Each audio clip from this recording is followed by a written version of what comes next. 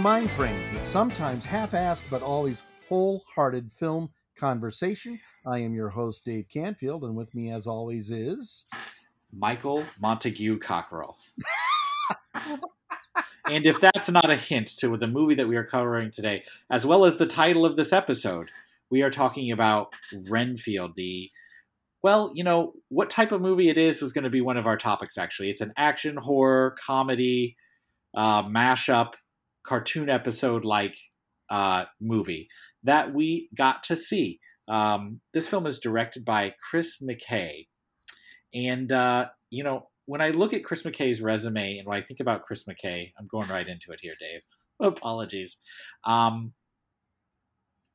word that comes to mind is bro, and that is not very fair. But let me explain what I mean. He has been kind of associated with that movement of like edgier, late night, probably a little bit catered to men humor styles. So he did do the Batman movie, the Lego Batman movie. Excuse me. No, not the Batman. But he did do that somewhere. It's a big tonal switch, but he did do the Batman movie, the Lego Batman movie, excuse me again. And that's pretty much his main credit as far as directing his own film. And it was very well received. It was considered funny, self-referential. That was a pretty good film. He edited the Lego movie, the bigger Lego movie. That's a pretty big credit. And we'll talk about we'll talk about the editing of this movie.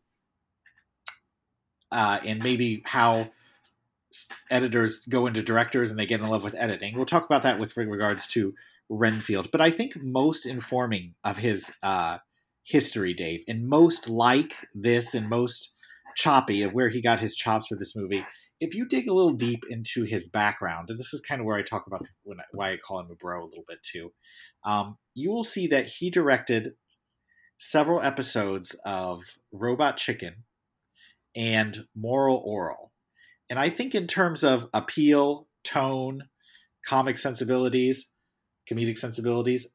this movie is much more in line with Robot Chicken and Moral Oral. And I am shocked, Dave. Is this the first time Moral Oral has ever come up in any episode of ours? Have you ever seen any episodes of Moral Oral? I have, and they left me absolutely on the floor. It was a few years ago. It's brilliant stuff. And deals, with religion, I think, in a really good way. The thing about Chris McKay is, his association with Will Ferrell, and again, that whole sort of Broheim kind of idea of humor where maybe some jokes are getting out there that would not have happened today is inescapable. And I think that he's a really interesting choice to direct this movie. I think that a lot of his direction works. I think he doesn't get in the way too bad, but we're going to talk about that more. I think this movie might have other problems. Yeah, I've been kind of running down the credits and talking about it a bit, and it makes sense that this movie emerged from someone like Chris McKay. And I think that the direction is pretty good here. Also very important, I think if you look at the writers, you called it Broheim. I'm not familiar with that term, but I like it. But the writers are very much from that world too. You have Ryan Ridley as one of the principal writers. Unsurprising, I think he was on a season or two as a writer of Rick and Morty, very much along the same lines of edgy humor, Adult Swim style humor, kind of like this film, I would argue, is as well. But then you've got Robert Kirkman, who I don't know how I didn't study the history of how these people got together, but interestingly, he wrote for the animated series Invincible. Are you familiar with that series, Dave? I'm not. It is one of the darkest things on television.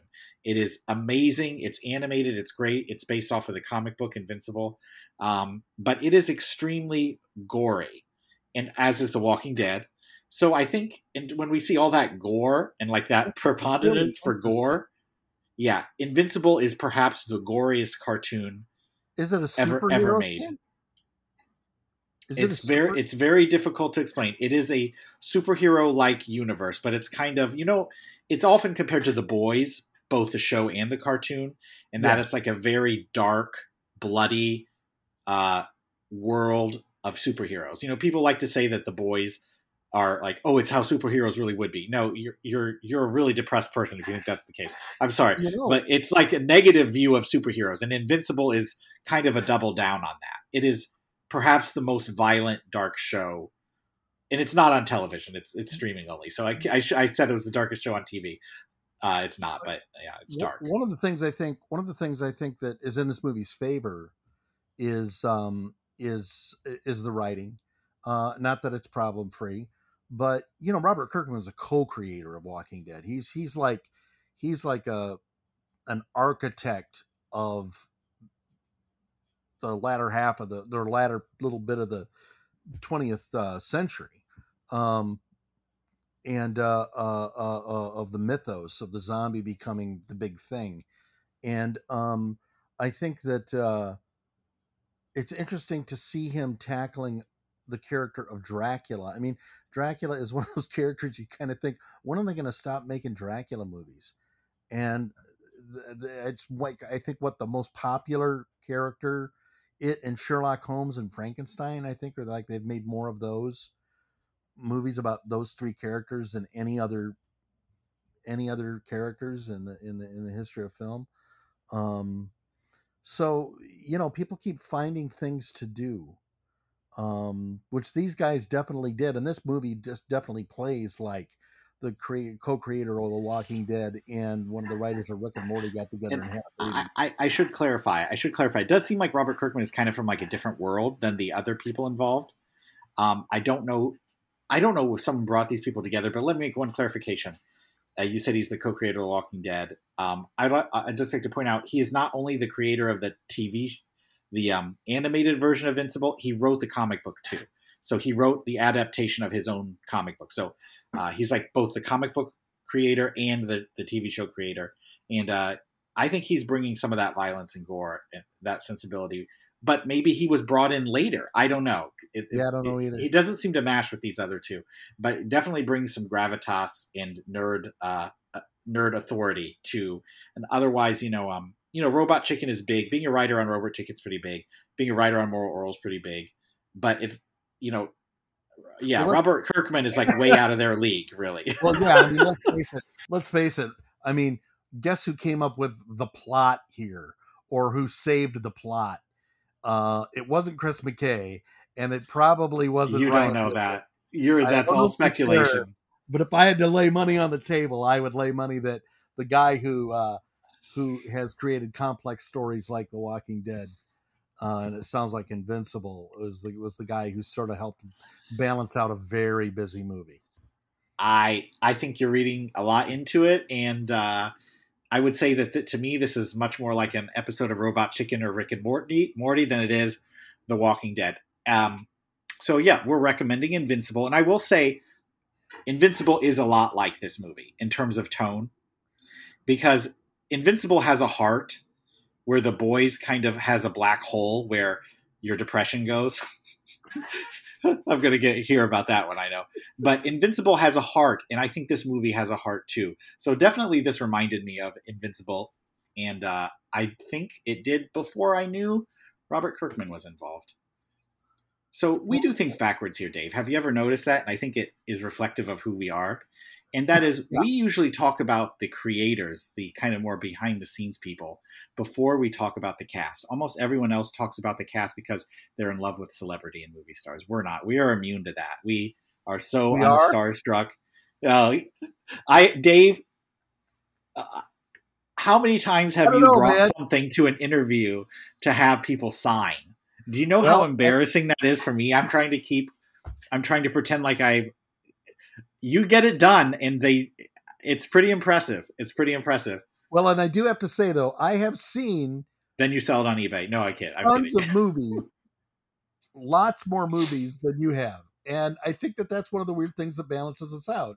Is you are somebody who is super smart and resonates with film and has a heart for film and genre, and and I love those things too. But I just happen to be a film critic, and you bring the balance that I need to not just be somebody who's in awe of whatever the latest new thing out there is. Plus, not bad as you get older, you do a little bit less of that. It's been a while since I've gone to an interview and had I'd somebody like. tell me something. I would like to say that I've seen the good movies. Like I will acknowledge that you have seen more than You me, have. but Why watch movies that are you don't think you're going to enjoy when you only get to watch X amount of movies? I remember when I was a critic and I was going to the movies every day. Um, I still got to choose what movies I watched, and I would watch critics walking in to see hmm. movies like Zombie Strippers or whatever was playing that day, and Do they they would just still have this. have that room where you can go and watch a They movie? do, and I would watch these guys walk into that room, and I would go, "What's wrong?" He says, "I'm about to lose 2 hours of my life to Zombie Strippers because I have to write a review of it," Yeah, and we're in a different world than that, and I what am a a different world. little grateful to not to have lived through that. Um, Got like to I'm take. glad we can choose the movies we do to some extent. All right, All maybe right. we'll talk about that at the end when we reveal our next movie. Um, So what are we going to talk so about? the cast. Okay. We have Nick on Nick action here. This movie is starring Nicholas Holt. He is, the lead. Is he overshown? I don't know, maybe, Talk but about. Nicholas Holt is one of my favorite comedic actors out there. In fact, this film has three of my favorite comedic actors in general: Nick Cage, Nicholas Holt, and Aquafina. Not necessarily in that order. What can I say? I love Nicholas Holt. I loved him in The Favorite. He's great in The Great, which, despite its Russian-oriented plot, I'm glad to see has been renewed for another season. He plays Peter the Great there. Great portrayal there. He often plays a snotty, arrogant, aristocratic uh, person, and he is playing that here. Renfield. This version of Renfield is kind of he has that aristocratic side to him. He's got three names that he says all the time. He has a posh British accent. You're looking at me doubtfully, Dave, but I would say that this version of Renfield is a little bit more upper class than we saw in the previous things, I think. Or I, maybe that's just so endowed with Nicholas Holt he can't get rid of it. well, I think that upper class definitely. This Renfield is somebody they want you to feel a lot of sympathy for, and he's trying to fit into the world, and he kind of can't because he's frozen in time, because for the last 90 years he's been under the thrall of his master, played by Nicolas Cage, Dracula. Um, so with that though goes, like you said, like a really awful history. And that's something else maybe we could talk about at one point. I'm not sure this movie earns where we wind up with Renfield. Hmm. Um, this movie, Renfield is a familiar to a really awful, awful, awful character and has done some really horrendous things in his life. And the movie just sort of glosses that over a little bit for my taste. It could have been, well, we'll get What into her. about Nicholas Holt? I That think, that's a plot problem. That's not a Nicholas Holt problem. no, I thought he absolutely not. delivered the You're right. joke. I thought he delivered the jokes really well. I thought that he was very, he's got a kind of a fine line to tread between the original character was insane, and this Renfield is more desperate and tired because it's 90 years later, as the trailer says. And So we've I seen thought some. Nicholas Holt did great, and you're right. We see the character, and we know the character does horrible things, but Nicholas Holt is charming enough and perhaps good looking enough and aristocratic enough for us to continue to love. And I think that I thought he did great, and I thought his comedy really worked really well here. And You never nothing get the can to sense that he feels he's above the material. He's always very present and you know um, makes it sing. He's not there to just turn in a performance or lean on a posh accent for effect. He's creating a character. and I do think in terms of Nicholas Holt's career, he's much more successful um, in a comedic role. I've liked most of his comedic roles. Did you see? I think it's 2021's Tolkien. He was the star, the dramatic star of that. Dave, I know you've seen so much many more movies than me. Oh, you actually saw that? Oh, I'm sorry. I'm not recommending it at all. I'm just saying No, that that was kind of like when I saw that. I'm like, oh, Nick Holt, I love you so much, but you got to stick to comedy, maybe. Which he does. He does a great job here, and I'm so glad that he was able to lead a movie. I'm a little disappointed that this movie is bombing, but yeah, basically, if you need a kind of dangerous, snotty, dismissive, aristocratic British guy, he's a good go to. But I think if you look at The Favorite and other things he's done, he's often, that kind of often comes with aristocratic in American movies. is he Metro? Are we using the term Metro these days? I think that's long gone. You know who I also thought was a little effeminate, or I thought the portrayal might have been intentionally a little effeminate. I don't mean this as a dig at all, by the way. I think Dracula's performance by our next gentleman, Nicolas Cage, was intentionally a little effeminate. And I don't know, is that because that's our perception of aristocracy here in America? Or is that just Nicolas Cage being campy? Did we mention this movie is campy as hell? What do you think? What did you think of Nicolas Cage's performance in Renfield, Dave? Well, Nicolas Cage is known for going what's called full cage. So he has made great movies and won Oscars, and he's made a lot of direct-to-video stuff, and he's made a lot of crazy-ass movies. And people love to watch him go berserk in these quirky performances that he likes to give. But if you think you've seen Nicolas Cage go batshit before, this movie really lets him go batshit. I mean, his Dracula in this movie is there's just never ever been a Dracula like it. I think that I'm going to go and if we talk about Bela Lugosi and Christopher Lee and these suave sort of like sexual Draculas, or the Dracula of other even vampire comedies like Love at First Bite, where you get kind of a wounded aristocrat feeling. He is an absolute boss here. I mean, he's in control of Renfield's life. But he's also a creature of the night. He's a weird. This is not a human being. This is somebody who used to be a human being, and now they are whatever Dracula is. And there's just nobody to bring that to jerky, quirky life for me, like Nicolas Cage. He's simultaneously threatening. He's very, very funny all through it, and even manages to sort of dig into a tiny bit of pathos in some of the lies that he plies Renfield with to get him to do what he wants him to do. Really, you want me to just go on and on gushing about Nicolas Cage? I think he's not the lead in this film,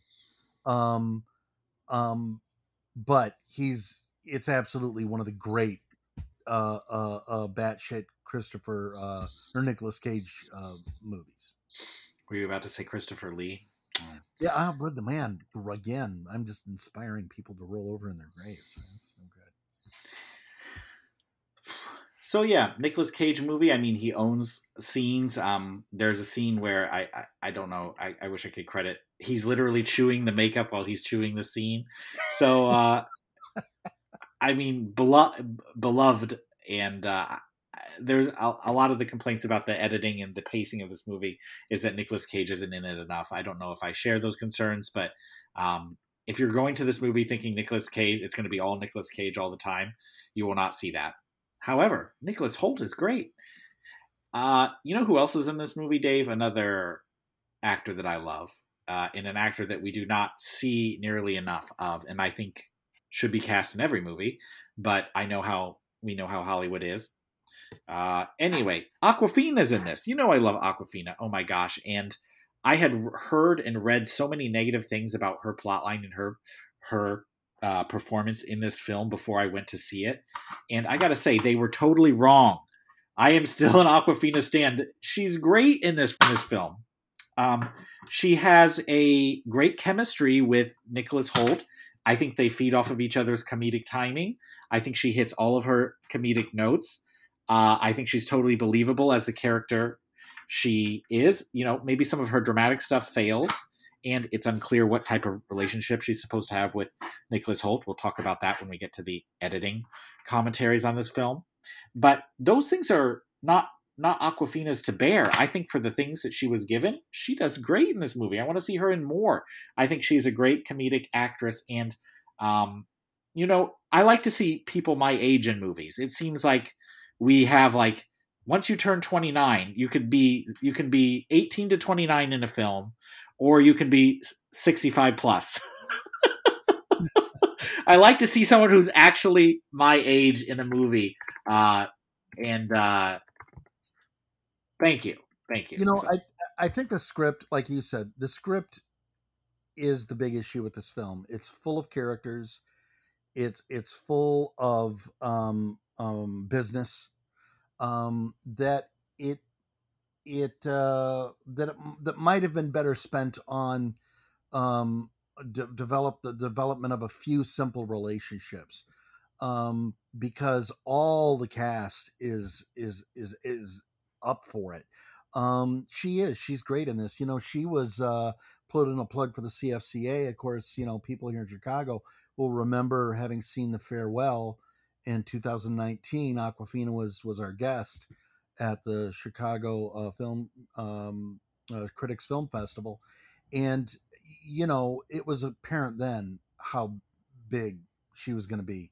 She's just a person with an enormous amount of talent and heart, and is you know, this character is her character is really unique. We've seen a lot of tough female cops. They're considered as a trope of that in movies, but I don't think you've seen very many like this.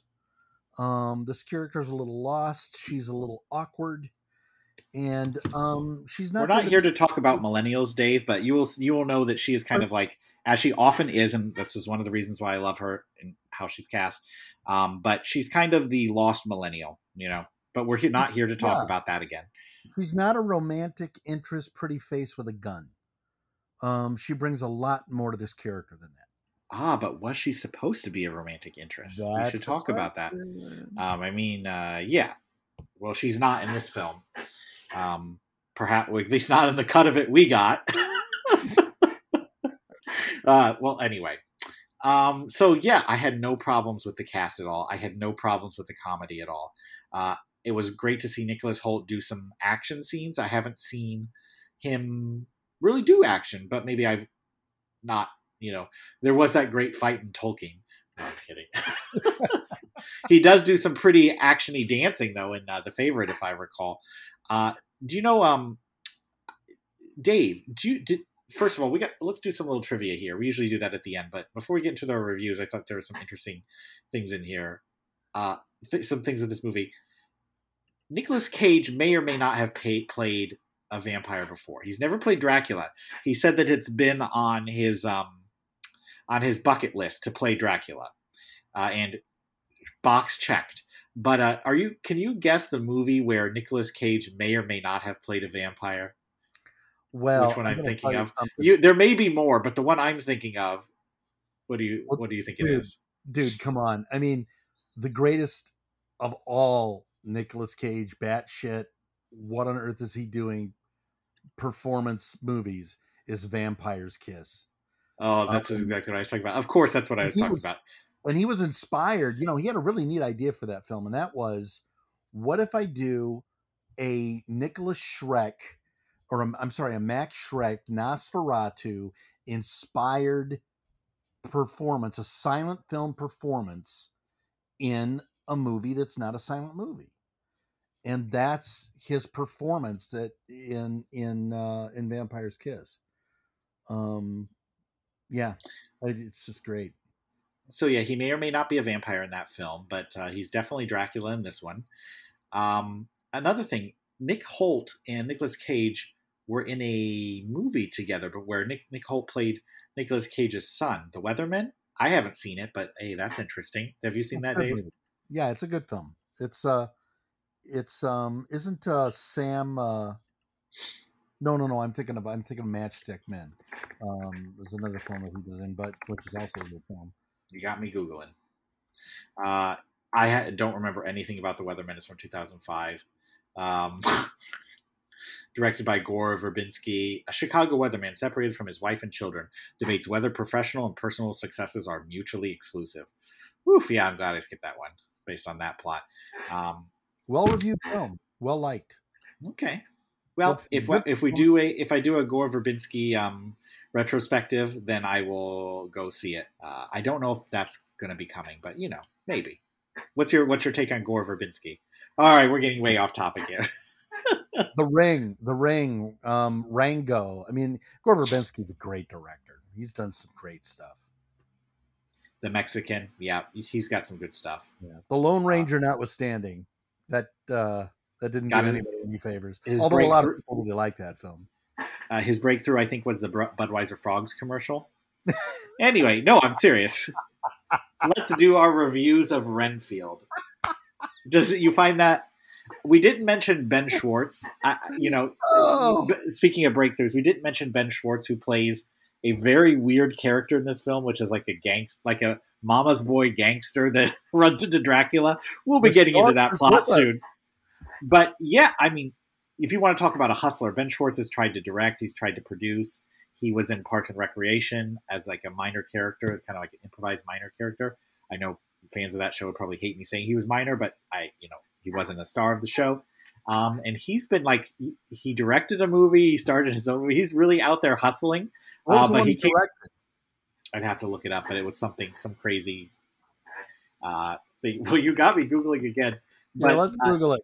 He's one of those people who's really trying to break through the top, and I think it's interesting he's in this movie. What do we got here? Oh, yeah, he's been a busy guy. Sonic the Hedgehog. And he usually plays people just like this, like kind of like a vaguely ethnic, I guess you would call in casting. Like he's playing Italian here, but like I think like he's Armenian or Italian in the Parks and Rec. Kind of like vaguely ethnic sleazeball is kind of how I would describe how he usually gets cast. But great comedic actor, does a great job here, and has tried 1,000 things, working his way up that ladder, that brutal Hollywood. Yeah, he's great. He's great in this, and so is the woman who plays his mother. She's really a good mob boss in this film. Yes, a very interesting choice. I thought she did fine. Yeah. Let's review Renfield. Do you want me to go first or you to go first, Dave? I'll go. Okay, look, there's a lot of reasons people might see a commercial for Renfield and think, I'm going to go see that movie or see the trailer. One, you have Cage at his absolute cagey craziness. You have Nicholas Holt, a lot of Nicholas Holt fans out there. You have the fact that it's a horror movie, or at least in part a horror movie. And you have the fact that it's a horror comedy. And so we know horror comedy, the great ones are truly great. Shaun of the Dead, Return of the Living Dead. Even the bad ones are usually pretty fun. Scary movie, right. So I would put this firmly in those categories.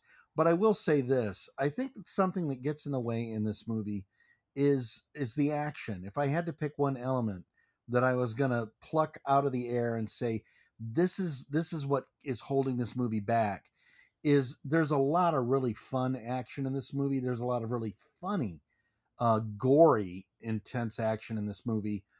And I don't mind the idea that Renfield, when he eats bugs, sort of turns into a superhuman because of his connection to Dracula, so that he can do Dracula's bidding, but now he's doing it to kind of live his own life. But I wish this movie had stayed more with the central idea, and that was of Renfield trying to win emotional emancipation from this codependent relationship he has with Dracula. Cage is never anything less than absolutely fascinating when he's on screen here. Nicholas Holt is more than able to hold his own. And I'm sure they could have found a way to do Aquafina's character justice without having to have the mob subplot, which at the end of the day was really done better in a John Landis movie called Innocent Blood, that was also a vampire comedy done in, I believe, 1988, and it had fairly serious characters that you kind of cared about in the middle of also being a vampire comedy. This movie doesn't really have as much character development as it needed. That said, I'm giving it 3 out of 5 stars. Mike and I had a lot of fun. We laughed really hard a few times. Well worth the ticket price.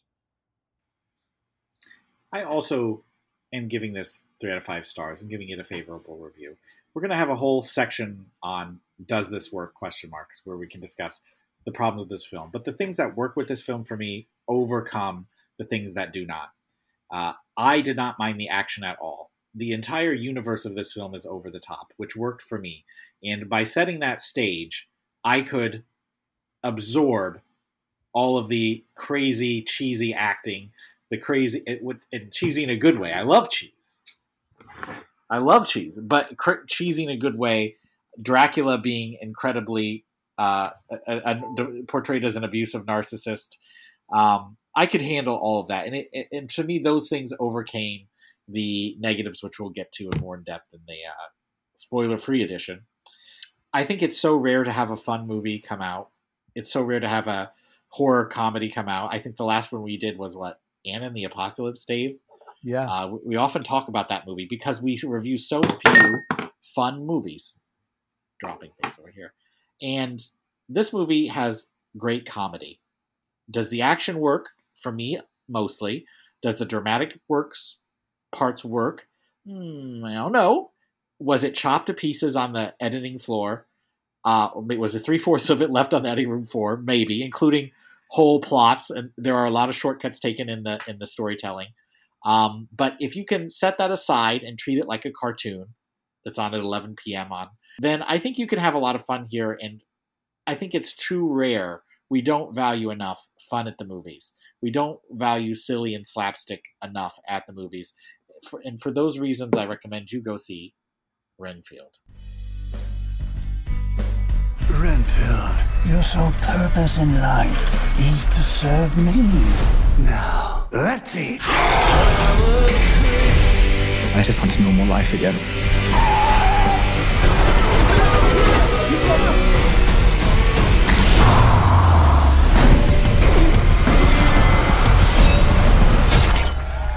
God bless you, Mr. Renfield. Oh, God bless you, nuns. You're a hero. Robert Montague Renfield. Let me explain. I work for Dracula. Count Dracula? It's the real Dracula! Some call me the Dark One. Others, the Lord of Death. So you bring in people to eat? Well, I do other stuff. Like what? Wash his cape? No, the cape is dry clean only, strictly. Look, I don't think he's such a bad guy. But you're never really gonna be free until you face him. I will no longer tolerate abuse. I deserve happiness. Let me explain something to you, okay? You deserve only suffering. I will unleash an army of death. Everyone you care about will suffer because you betrayed me. And now we will move on to talk more in depth with some spoilers in our spoiler-free section. There aren't really themes we can parse out of here. Once again, it's a comedy. It's for fun. It would be hard to pull themes out of here. We do that better with a more dense movie. But that being said, there are a lot of things to say about Renfield that we want to say. I think we really have two big things. Like I said, they're not themes, but two big topics we like to cover. And we didn't get into this in our first part, but one is Renfield the character. And the second one will be, when we get to it, does this movie work? Which is kind of an expansion of our reviews. But let's talk about Renfield, as a character. And he is in the original Bram Stoker's novel. You would be hard-pressed, Dave, if you had not seen or are not familiar with 1931's Dracula. You would be hard-pressed to know WTF is going on in this movie. Now, they do introduce Renfield with the reshot scenes of 1931's Dracula, which is great, and I love that. He loves seeing Nicolas Cage play the classic Dracula that was originally done so well by Bela Lugosi. It's perfectly done, and it is a joy to watch. But but if you don't know who Renfield is, you're not given much to learn about him. It's Dracula's guy, Dracula's friend, or as it said in the trailer, which does not appear in the film.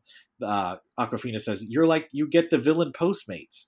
You get the villain's Postmates. So let's talk about Renfield the character and whether it's done justice here and whether it is enough to have a movie.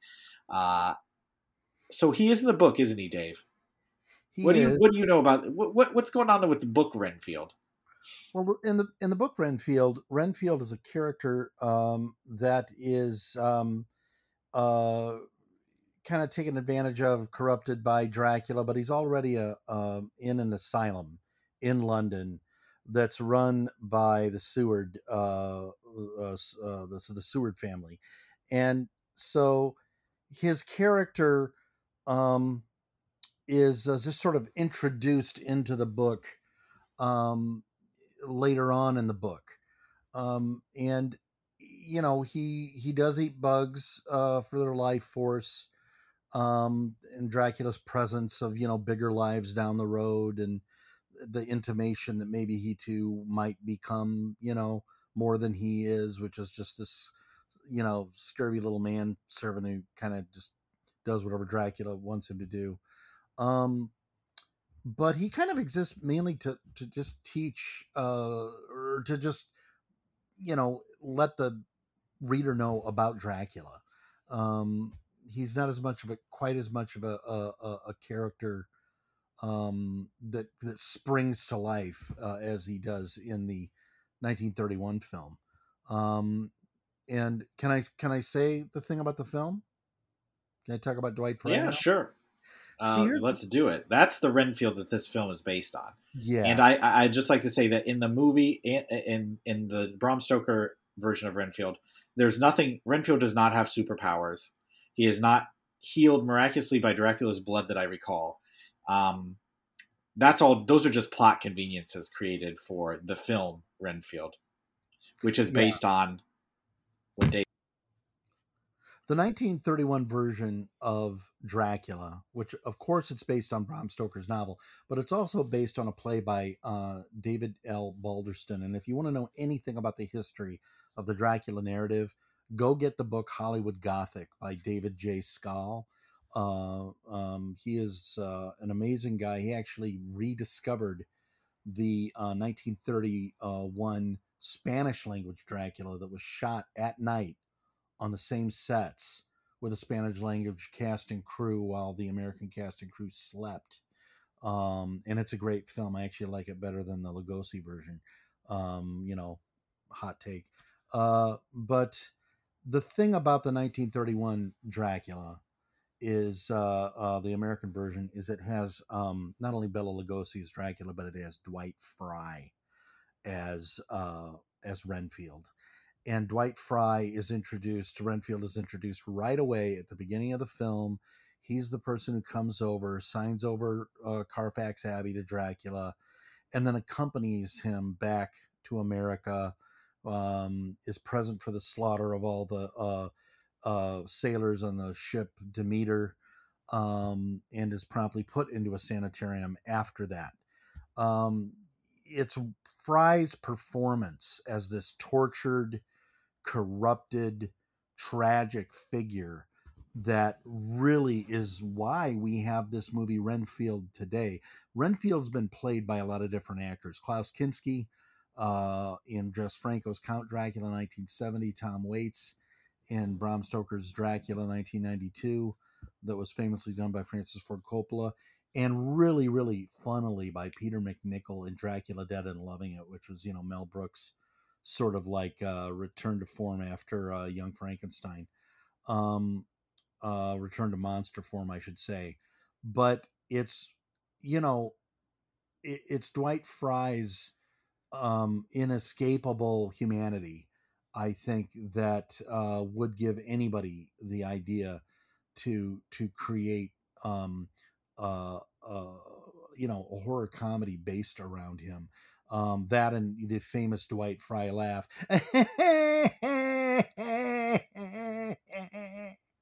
So you hear Nicholas Hoult do a little bit of that in this film, but I think he even reminded me of Dwight a couple of times in his heartbreaking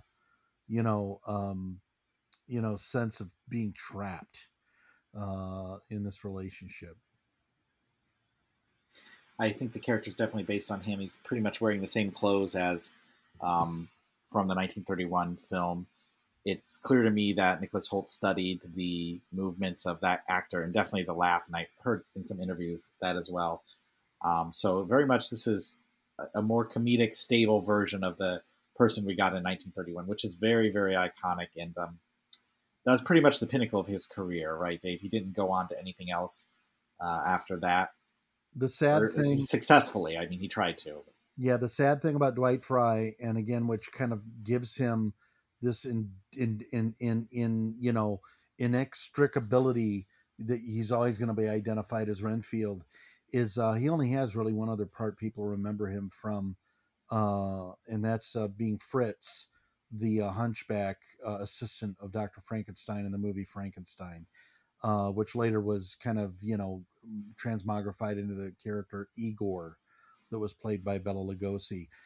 He's magnificent in Frankenstein as well, but Dwight Fry died more or less of exhaustion working from what I've read 4 or 5 jobs and performing and trying to support his family. So sadly a tragic story in a lot of ways, and definitely one that reminds you of Renfield. Interesting. Did not know all that. Thank you. Classic character. So this are we to believe that this is a sequel to 1931's Dracula? Are these the same characters? I mean, I think it is, isn't it? Yeah, you brought that up initially, and I thought, really, you want to call this a sequel? And it took you about a minute to convince me. It's absolutely a sequel. In fact, they kind of they reshot the scenes. That wasn't just for our enjoyment. That's their background. Yeah, their background is the 1931 film. Renfield's really grown since 1931, and the trailer does say it's 90 years later, which would put it at 2021. So he's taller too. Yeah, he's definitely taller, has better skin and teeth. Well, maybe not better teeth. I think Mr. Fry had pretty good teeth, but he's looking pretty well. They really made Nicholas Hoult look very pale. If you meet him in person, he is a very handsome man with tan. He's pretty tan, in shape, and has great cheekbones. Definitely could be a lead outside of a deranged lunatic. Of course, he plays Peter the Great. What do you expect? But they really made him look very pale and kind of gaunt in this. Great job with the makeup.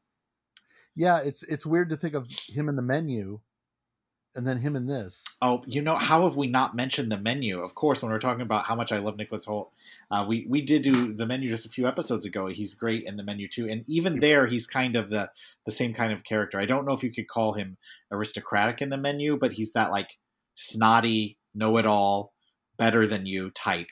Like in where he like snaps her hand away to take pictures of the food. I could see our Renfield here doing that too. Yeah. Oh man. Only it would be a bug. It would be a bug. It's like no. That's for Dracula. Take a fly off the plate and him going no. So for a few more minutes, Dave, let's talk a little bit more about this film and specifically, we both gave it positive reviews, but it is kind of bombing, and I don't think that's this movie's fault entirely. I think people have forgotten how to have fun post-COVID. They've forgotten how to go to the movies. But this movie is I don't know if it's going to recoup the cost. That's not good. No, it's not. And I don't know what to say. Does this movie work? I guess is what I'm saying here. We teased a little bit. It's got action. It's got comedy. It's got dramatic elements. And they are not they're kind of jammed together, aren't they? Yeah. And I think that's a lot of people's problems. It's like, well, they saw Nicolas Cage as Dracula. And then they went and Awkwafina's a cop. it is like, and Nicolas Cage is like sleeping half of the movie. Okay. And really, if you have Dracula and Renfield has superpowers, and suddenly Renfield is Captain Americaing a bar, and he's taking out American. Instead of a shield, he has a little tin like container, and we always see him able to eat a bug just in time to be able to leap into, whatever. And the bug eating is such a thing of convenience to give him superpowers, which it's very strange. That is like, and there's just one line where they explain it. They're like, I eat bugs. It gives me power. Okay. And I've not seen any other Dracula movie that takes advantage of that. No, I think they completely invented that. In fact, in the original Dracula in 1931, I think the bug eating is just a sign of Renfield's insanity and how Dracula is abusing him. And I don't know if Dracula found him in this state, made it worse, or completely created it, but it is not a good thing. It does not give him power that he eats. I know, and in the 31 film, there's that marvelous scene where Dwight Fry talks about how the master has promised to give him lives, and you just see him light up and as in his madness as he's thinking about being able to graduate to larger and larger and larger sources of blood. Yeah, so in the book and in the 1931 film, especially in the book, in the original Bram Stoker book, Renfield is insane and wants to steal the life force from insects and creatures like birds and other things. And whether or not Dracula put him in that state, or whether or not he loves Dracula because Dracula is the ultimate embodiment of that, I don't know which came first there. But this Renfield, it's real. He's really actually getting their life force from these creatures. And boy, those are some strong bugs. Those little tiny flies could possess the strength of 100 men. But in general, everything is over the top on this movie. So if you're not in for any of those elements, if you're not in for drama, the drama is kind of over the top and a little watered down. I mean, it's a little over the top, but I think it got watered down in editing. So you're like, oh, drama. If you're not in it for action, like think kind of you do or Dave, it's like, oh my gosh, there's so much action now. So it's got like almost everything that could kind of turn someone off. And they tried to kind of combine them all together. I can see why people are like, there's a lot of things like if you don't like gore, you can't watch this movie. If you, well, like if you, it's like if you're going to this movie for any particular reason, you're going to find a fair bit of that there, but you're not going to find enough. Whether it's except for maybe the humor. Enough to turn you off, but not enough to satisfy it if you're looking for that. Yeah, but this is a very funny movie. I think it does two things perfectly. One is Cage is just, I can't sing the praises enough. I think the humor is on point. Yes, I think the humor is on point. And the humor is great. The other elements are, well, I think the main problem with this is there were too many plot threads. Yes. There are too many plots. They introduce the gangsters. They have really no reason to exist. And probably at some point in the process, decisions had to be made. And what type of decisions? Decisions to where you edit out the scenes that make the things fit together cohesively. So yeah, this film was undoubtedly hacked to pieces. You don't have to know too much to know that. Because there are far too many convenient plot holes, as you said, Dave, when we talked. There are far too many unexplained things, like what the hell the criminals are even doing or who they are. They're never really introduced except for my mom's bad and we're criminals. I'm sure there was more of that, and they somehow would have tied in more cleanly to Awkwafina's father and death. We didn't even talk about the father element and the sister. So we have the sister who's in the FBI and the corruption of the police. And what did you call Awkwafina's character again? The Copwafina plot line. Yeah. The Copwafina plot is where we're losing people. I don't know if you need, I love Awkwafina being in the movie, but if she was just a girl that lived in the apartment next to the one Renfield rented, how much could have been saved? Why does she need to be a cop that's avenging her dead father and corruption? She doesn't need, none of that ties to Renfield or Dracula, except, she is overcoming narcissistic personalities. I don't know. She should have just been the girl next door or the neighbor or the person who guides Renfield. And absolutely, Dave, Everybody's going to walk out of this movie saying they should have done this, they should have done that. Absolutely, she was intended to be the romantic interest as well. I think now there is a lot of signs that is the case, and maybe I will come back and eat crow later when it comes out that she wasn't. But they're sitting on the couch and they're bonding, and at one point they're called like, "Oh, it's your new boyfriend." There's just, and they also cast them. They're about the same age, you know. Yeah. Why they undid that, or I'm thinking they probably undid that. I have no idea, but to me, their chemistry was great, and I think if you wanted to, the chemistry is charming as hell. But it could have been that was just one more plot line that couldn't go there. It's like, well, do we drop the sister? Do we drop the mom being the worst mob boss in the world, or we drop the romance? And given that the romance might be the one you drop because everything else is so jammed in there, and perhaps they discovered, as like we're kind of saying, that the dramatic elements are the ones that didn't work. So it's like, well, let's take out some of the dramatic elements. I know, that's the thing. It's frustrating. It's like it's a puzzle you want to take apart and put back together, and part of the problem is, you know, I bet if you took all the footage that was cut out of this movie, there's a lot of really interesting stuff there. Maybe not. You know? I just think that it could have been, and like when we introduced Chris McFay, I was like, you're an editor? I mean, I think this could have been edited better, but maybe being an editor causes you to want to edit things more. I don't know, but one way or the other, I think they came up with a pretty good product. And, you know, this is like armchair quarterbacking, but they came up with a pretty good product. But there are a lot of signs that this was chopped to pieces. Well, I'm going to throw this out there. You can react to it. When I look at this movie, especially when I look at these overstuffed movies where there's all these subplots and different things, you know what it feels like to me? It feels like the introductory episode of a TV show. So, you know, they used to do movies and then they would take the movie and they would do sequels. Now, you know, a fair bit of the time, you know, film and TV and everything, they just feed into each other. And you have the TV version of the movie universe and vice versa. I think that in this movie, you could really see, you know, Awkwafina rising up through the ranks and trying to maintain this sort of secret, you know, relationship with Renfield, who's now become sort of an bug-eating Avenger. And then Dracula finds a way back sooner or later from the Nethers. And, you know, you could build a whole, like, fun little, like, few seasons of a TV show out of that. Yeah, Renfield's distant time away from Dracula was kind of put into a collage, so we're led to believe that it's like a day, but perhaps you know. Yeah. They're just like, I think people go to this movie and they're like, something's missing. They're like, who are these criminals? And why is Renfield in an apartment now? And why are these two kind of acting like they're boyfriend and girlfriend, but they're not? And I think that comes from the editing process. Yeah. That sense that people are getting comes from a movie that was edited. Now, it could be what they cut was horrible.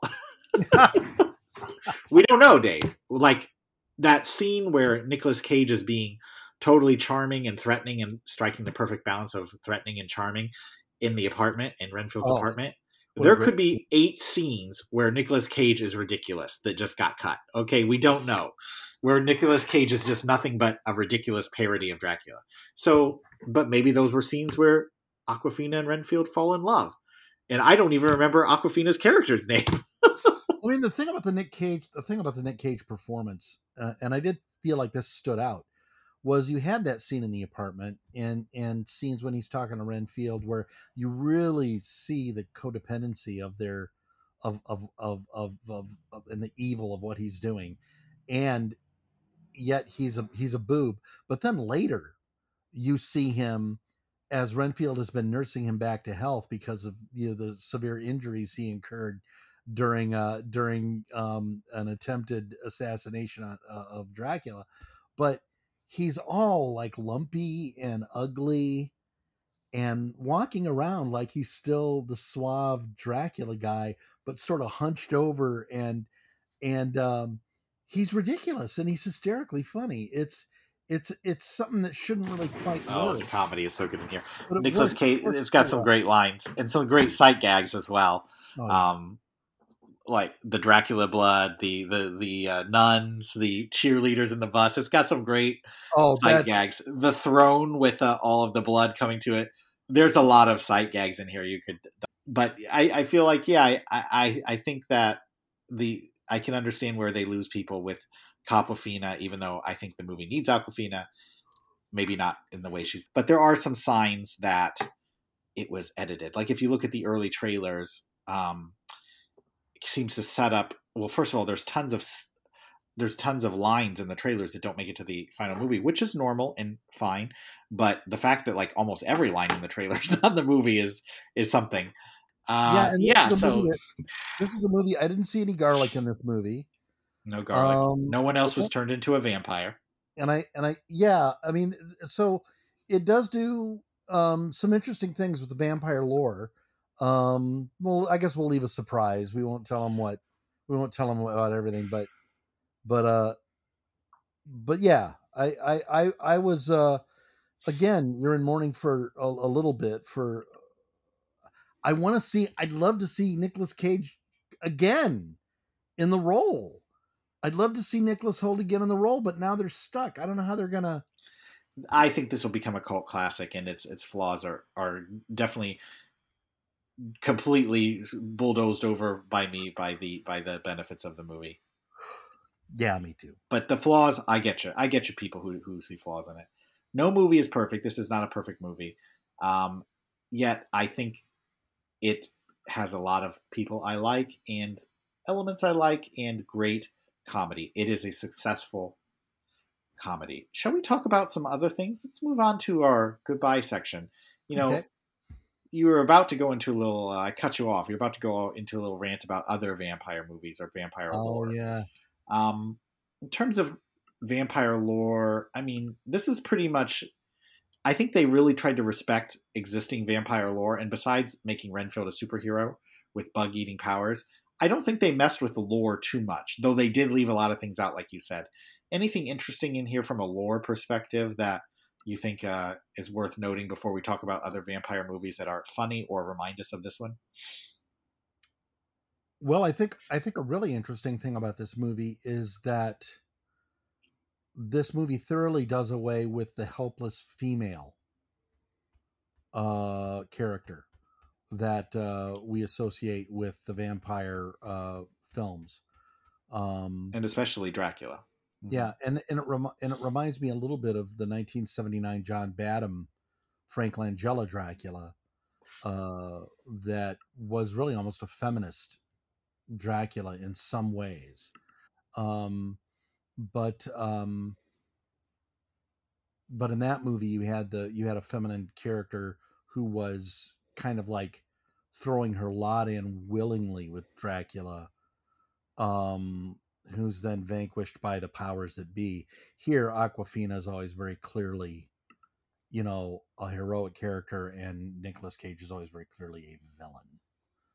So it's a little bit of a different approach to a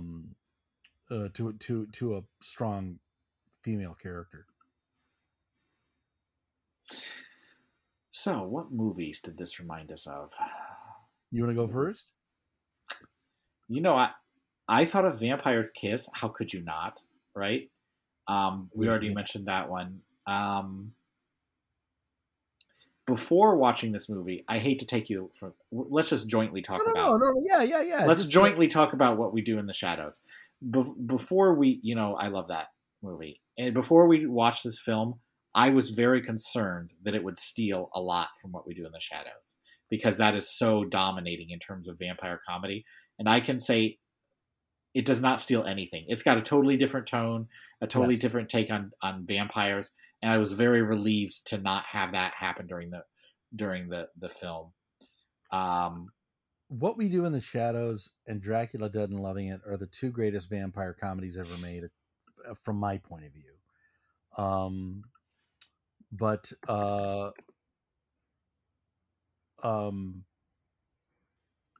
this is a darn good one. Mm-hmm. It's funny when you think of like, what are the great vampire comedies? I mean, it's interesting because you have movies like Lost Boys and Fright Night, which have lots of action, lots of silliness, but they also have really tight plots and well developed characters who go through defined arcs, and that don't feel loose or monkeyed with. Um, and that's, those are like probably the two greatest vampire movies of the 1980s. But I wouldn't exactly call them comedies first and foremost.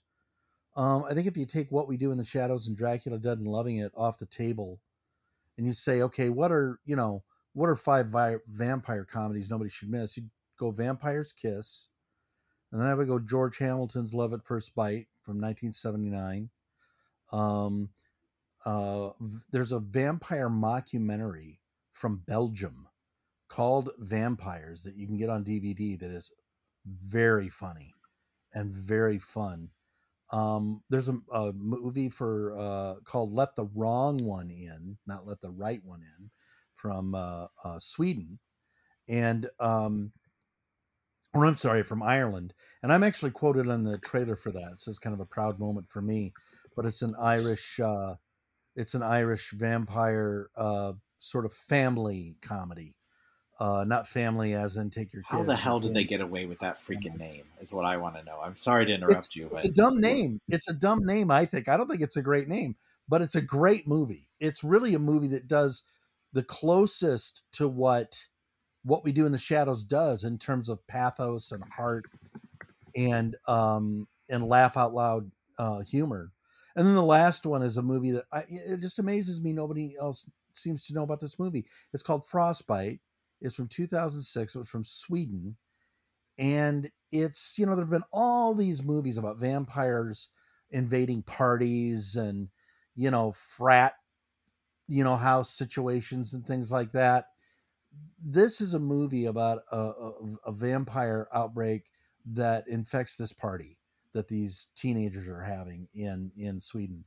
And it's a Swedish movie. It's funny. It's got incredible effects, and totally somebody needs to make sure you see it. So, those are five movies right off the bat that I would sort of put this with. I'm not a big comedy person. I'll enjoy a good comedy when it comes around, but I think my list is complete. Only vampire comedies I wouldn't even call Love at First Bite a comedy. I mean, I guess it is. You've seen Love at First Bite? I'm sorry. I read the Vampire's Kiss. I read the wrong line. I was being a little dyslexic there, not putting my brain in my words together. I won tickets to go see Love at First Bite by answering a quiz in our paper in the South Bend Tribune in 1979 when it came out. And I got dinner for two at the local pizza joint and free tickets to the movie. It was awesome. I took my cousin Jimmy. Well, I hope Jimmy's doing okay. So, we're doing another fun, upbeat movie for our next episode. What is the next episode we're doing? Beau is Afraid. You missed your cue. Oh my God! You're no Nick Cage, I'll tell you that. But we're doing Beau is Afraid next, in which it's an upbeat comedy about werewolves, isn't it? Yes, Nicholas Hoult, having played a vampire type creature and having played a zombie in Warm Bodies, plays a werewolf in Beau is Afraid. No, some people thought that because the last name is Lobo and they use the wolf symbol in this movie. Some people told me they expected the gangsters to end up being werewolves. Oh, that would have been great. I would have liked that. It would have made more sense. No, they're just kind of randomly gangsters. Okay. There hasn't been a werewolf gangster movie, I don't think. Beau is Afraid, excuse me, is the new Ari Aster film. If you don't know Ari Aster, he did Hereditary, which we did an episode on, and Midsommar, which I think I liked a little better than Mike, but it is 3 hours long. It supposedly spans the gap of what it can do in a movie in terms of the human, condition on display. And we're looking forward to seeing it. It's been a very divisive film in cinemas. And Mike and I are already thinking we may or may not agree on what it has to offer. But I feel like you're going to like it no matter what, Dave. You loved Midsommar, right? Well, I was lukewarm on Midsommar. And I already know the things you're not going to like about Beau is Afraid. So I try to keep an open mind, but I know that the things that I didn't like about Midsommar were seems like they're going all in on it on Beau is Afraid, and it's been compared to some of Charlie Kaufman's works, and it sounds like a Charlie Kaufman work when I read the synopsis, with like a guy wandering around feeling depressed. Now, at the same time, I've also seen it compared to Charlie Kaufman's film I'm Thinking of Ending Things, which we covered on this podcast, which I loved. So, we'll see. But if it's going to be like a psychedelic trip through a man's neuroses, then I don't know if I need to spend 3 hours on that. I live that. The anti-Joker. It could be. But no, I'm keeping an open mind. And, I think Hereditary is one of the greatest movies of this century. So, wow, that's fantastic. I love that you said that. Wouldn't you put? You think that's not an original take though, right?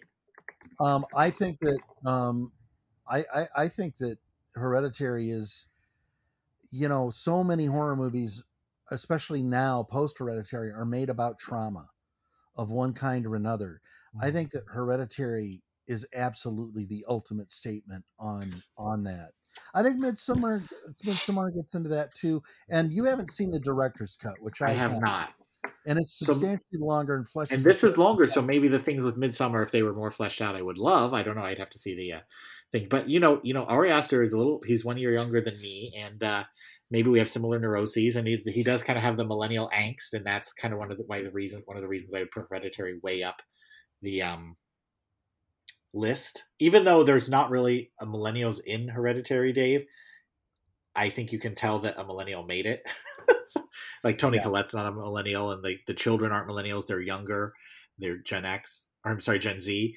But at the same time, the things that the film is worried about, I think you can tell a 36-year-old man made it. And we'll see it. Beau is Afraid is probably going to be all that. Maybe I'll love that part. But 3 hours, you might be starting in negative points, Dave.